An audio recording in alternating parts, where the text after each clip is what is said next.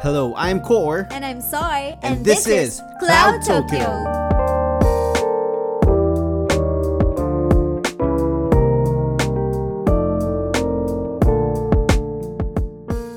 Four words. Kill a decoy family. Four words ba? Four words ba yun? Kill a decoy family. Yes, four! So, we're delving into Rick and Morty Season 5, Episode 2, Multiplicity. Multiplicity, yes. I think. Yun yung title ng episode 2. Yeah, so this was a very wild episode. Insane, dark, and twisted. No? Parang, I was going in circles and I don't know who to trust anymore. Am I a decoy? Yun nga, Am you're I? going to question your existence. So this was a very fun episode for me. Quick premise, someone is killing the decoys and Rick found out that someone is killing the decoys, so he's trying to shut down his decoys, but his decoys created more decoys. And those That's how wild decoys, this is. para siyang, ano yung sinasabi? Something, di ba kung may butterfly effect? Yeah. Ito naman, yung parang cascade something. Tama ba? I think, nakalimutan ko na sinabi niya, but yeah, he has... Pero may something na naman siya na parang theory or something like that. Something effect. Oo.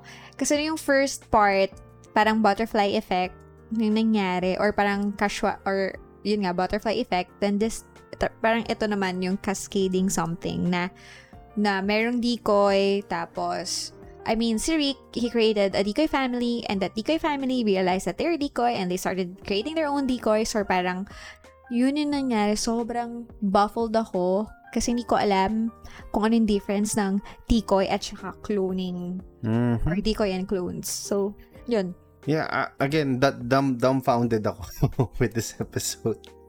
Parang I'm having real trust issues right now with what happened, diba? We see a different... Just when you thought that this is the real Sanchez family. Bigla na lang silang mamamatay out of nowhere. Like, yeah, but that is so Rick and Morty, diba? So parang even though it kind of messed with my brain, I still had a lot of fun. Stressful siya. Kasi parang 1 second na parang, okay, this is the real Rick and Morty family. Tapos biglang, boom, napatay sila. Tapos biglang naging dark and twisty sa gitna kasi parang may deformed decoy kasi parang eventually daw, Rick's gonna be lazy, so makakagawa sila ng parang decoy na, yun, faulty decoy. We saw different kinds of decoys like wooden decoys. There are this... Yung long-turn looking na decoy. Yeah, meron iba't ibang weird... may mga robots. So basically, ang tanong, are they clones or what, no? So they're not exactly clones. They're more like duplicates since, tawag dito, they're made from robotic material. Hindi talaga siya direct clone, but they have some sort of consciousness. So parang ang difference ay, ang clone made of organic material and then the decoys, kahit ano, basta ang isip nila. Mostly they have this chip inside their head and then they're robotic, yung skeletal system nila, no? So at least that's how we interpret it. We are not really sure if that's what the creators intended, pero that's reading into the episode, that's what it felt like for us. Yeah, and usually lagi na lang negative 1,000 points yung Rick and Morty sa langit kasi parang that part. Ako dito rin meron, di ba? Yung first part, meron silang negative 1,000 points na naman. The smartest man in the world. No, I'm a god. I created you to my being, blah, blah. Pero ako, there's something even worse in first few seconds no opening. Parang, we're gonna go and kill. Di ba? Ganon siya ka. Parang minus points na naman kayo. Minus points na rin ba tayo? Kasi pinapanood mo. I don't think so. Again, it depends. May defend, ano? Pero yeah. Pero siguro, I think, one of the most important question in this episode is, what would you do if ever you were the decoy? Diba? Faced with that dilemma. I'm gonna do what the decoy family did. Dun yung nasa beach na parang I'm gonna accept everything and just, enjoy living. Yun lang. Like, I'm not going to try to kill any other decoy family. Like, why would I, diba? papahirapan ko pa yung sarili ko. Correct. No, magpabakasyon ako somewhere. Yun yung gagawin ko. That's kind of what's fun with this episode. Even though it's really chaotic and stuff, we kind of see a different side of Rick. Different sides of the family rather, di ba? Parang there's no one family that's the real Sanchez family, di ba? Parang we see them na merong war freak, merong some slightly different quirks. Pero again, you cannot distinguish who the real ones were, but they have their moments. Pero I think ang gusto ko doon, parang each decoy family or each family naman, they have their a part of the real Rick and Morty or a part of the real family. So, yung sinabi ni Rick dun sa anak niya, kay Beth, parang possible sabihin yun ni Rick na hindi niya lang kayang sabihin. So, at least nasabi niya through this decoy. Yung parang sobrang naano ko doon na I love you guys, blah, blah, blah. Pero finally, yun lang naman. Yeah, and bukod doon, yung part naman na hindi asshole si Rick, diba? Yung nasa beach part na parang he's just asking, what's your bucket list? What's your bucket list? Diba? Although si Jerry naapi pa rin siya kasi yung bucket list niya, something outrageous na naman, diba? And speaking of Jerry, yung last part about him. Oh, shucks. Diba? Aray ko. Ko talaga. Kasi the wooden Jerry, well, he kind of escaped one of the massacres, no? Hindi nga escaped, he left the family.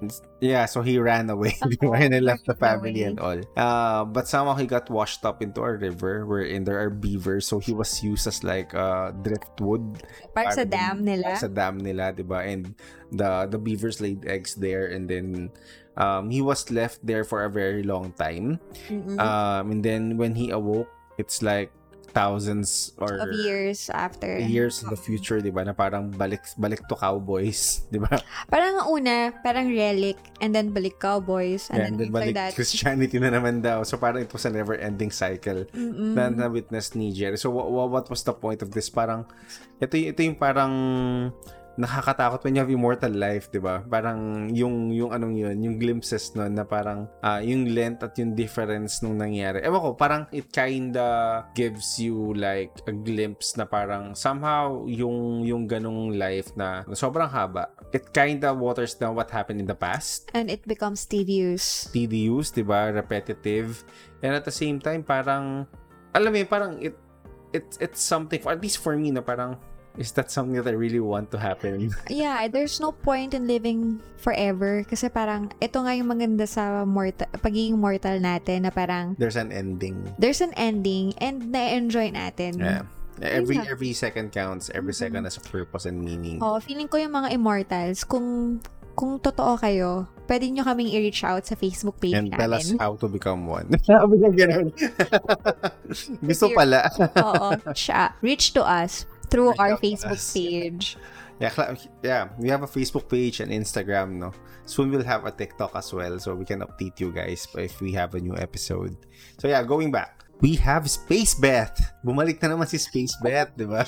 Sa huli, di ba? Parang for the longest time. I mean, Space Beth is the clone of yung Beth na kasama niya right now. Parang nagkaroon kasi ng dilemma, sino ba yung totoong Beth sa kanila since kinlone na nga siya ni Rick in the first place.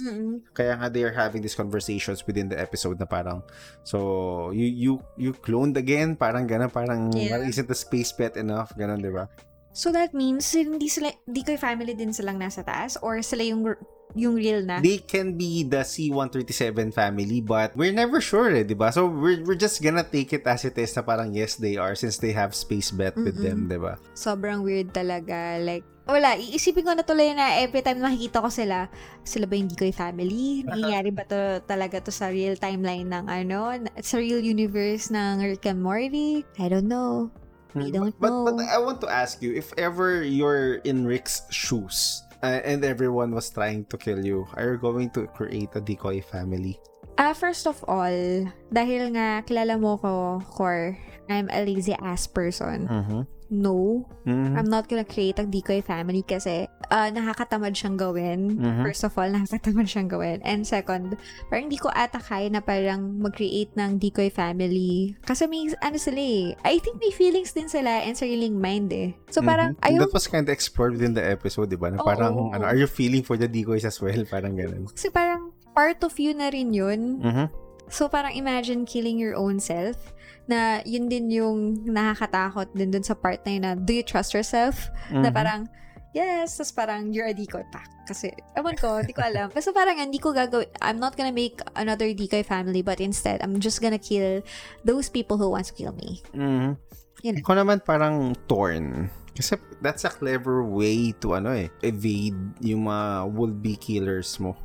Pero siguro I will be more wise on how to approach this or on how to tackle yung paggawa ng clone since 'di ba dito nagkaroon ng parang loop na yung clones gumawa ng sarili nilang clones eventually, 'di ba? I think that's part of what I'm gonna try to manage or mitigate. Kasi parang ang hirap nga ng gantong dilemma. Kasi parang may fail-safe naman na ginawa si Rick. Na parang may code na 800 something. Pero dahil gumawa ng another decoys yung decoy niya. So, iba't iba yung fail-safe. O, tsaka walang effect. So, doon na nangyari. Yun nga, hindi talaga okay gumawa ng decoy. Lalo na kung smartest man ka in the universe, tas gagawa ka ng copies mo, parang it's a disaster. But it's kind of hard to blame Rick since everybody wants to kill him nga diba? So, yun actually yung mahirap dun. Pero, who knows? Mali mo naman si Rick ay nasa police pa for the first episode, diba? Kaya baka hindi sila yung C-137 family. No, basta wala na ako pinaniniwalaan right now. Lagi nilang yung every episode ng Rick and Morty, lagi nilang kina-question yung existence ko. Yeah, well actually joke lang. Well actually naman kasi kay Rick and Morty, 'di ba? Parang you take what the show is trying to give you, but don't take it too seriously na lang, 'di ba? Kasi it's kind of hard to track down anymore with the story and all. And hanggang ngayon na question ko pa rin paano nag-originate si Evil Morty. Diba wala pa rin siya for the longest time. Inaantay ko ano yung origins ni Evil Morty. Sino si Evil Morty and ano yung origin story niya? Yeah, Give siguro to close, we will just leave you with one of the most important question of the episode. Why did Mr. Always Want to Be Hunted wants to be hunted? Oh, why? Sino ba yun? It looks like a variant of like Mr. Peanut. No, it's not peanut butter, but yeah. Basta yung guy, friend but ng lahat. He's like a starfish as Jerry describes. So, actually clue na yun. In cryostasis and all. Actually clue na yun na si Mr. Baka clone din siya ni Or hindi, I mean, yung unang Mr. Poopy Butthole. Ayun. Si Yun. Mr. Poop, parang pinakita na doon na yung first family na pinakita doon sa episode na yun ay decoy family kasi nga, ang kasama nila, hindi si Mr. Poopy Butthole but another version. Anyway, yun na yung ending namin. Bye! Bye! Are you a decoy? Joke lang. Bye! Thank you for joining us for our 13th episode. Catch us every week here at Cloud Tokyo.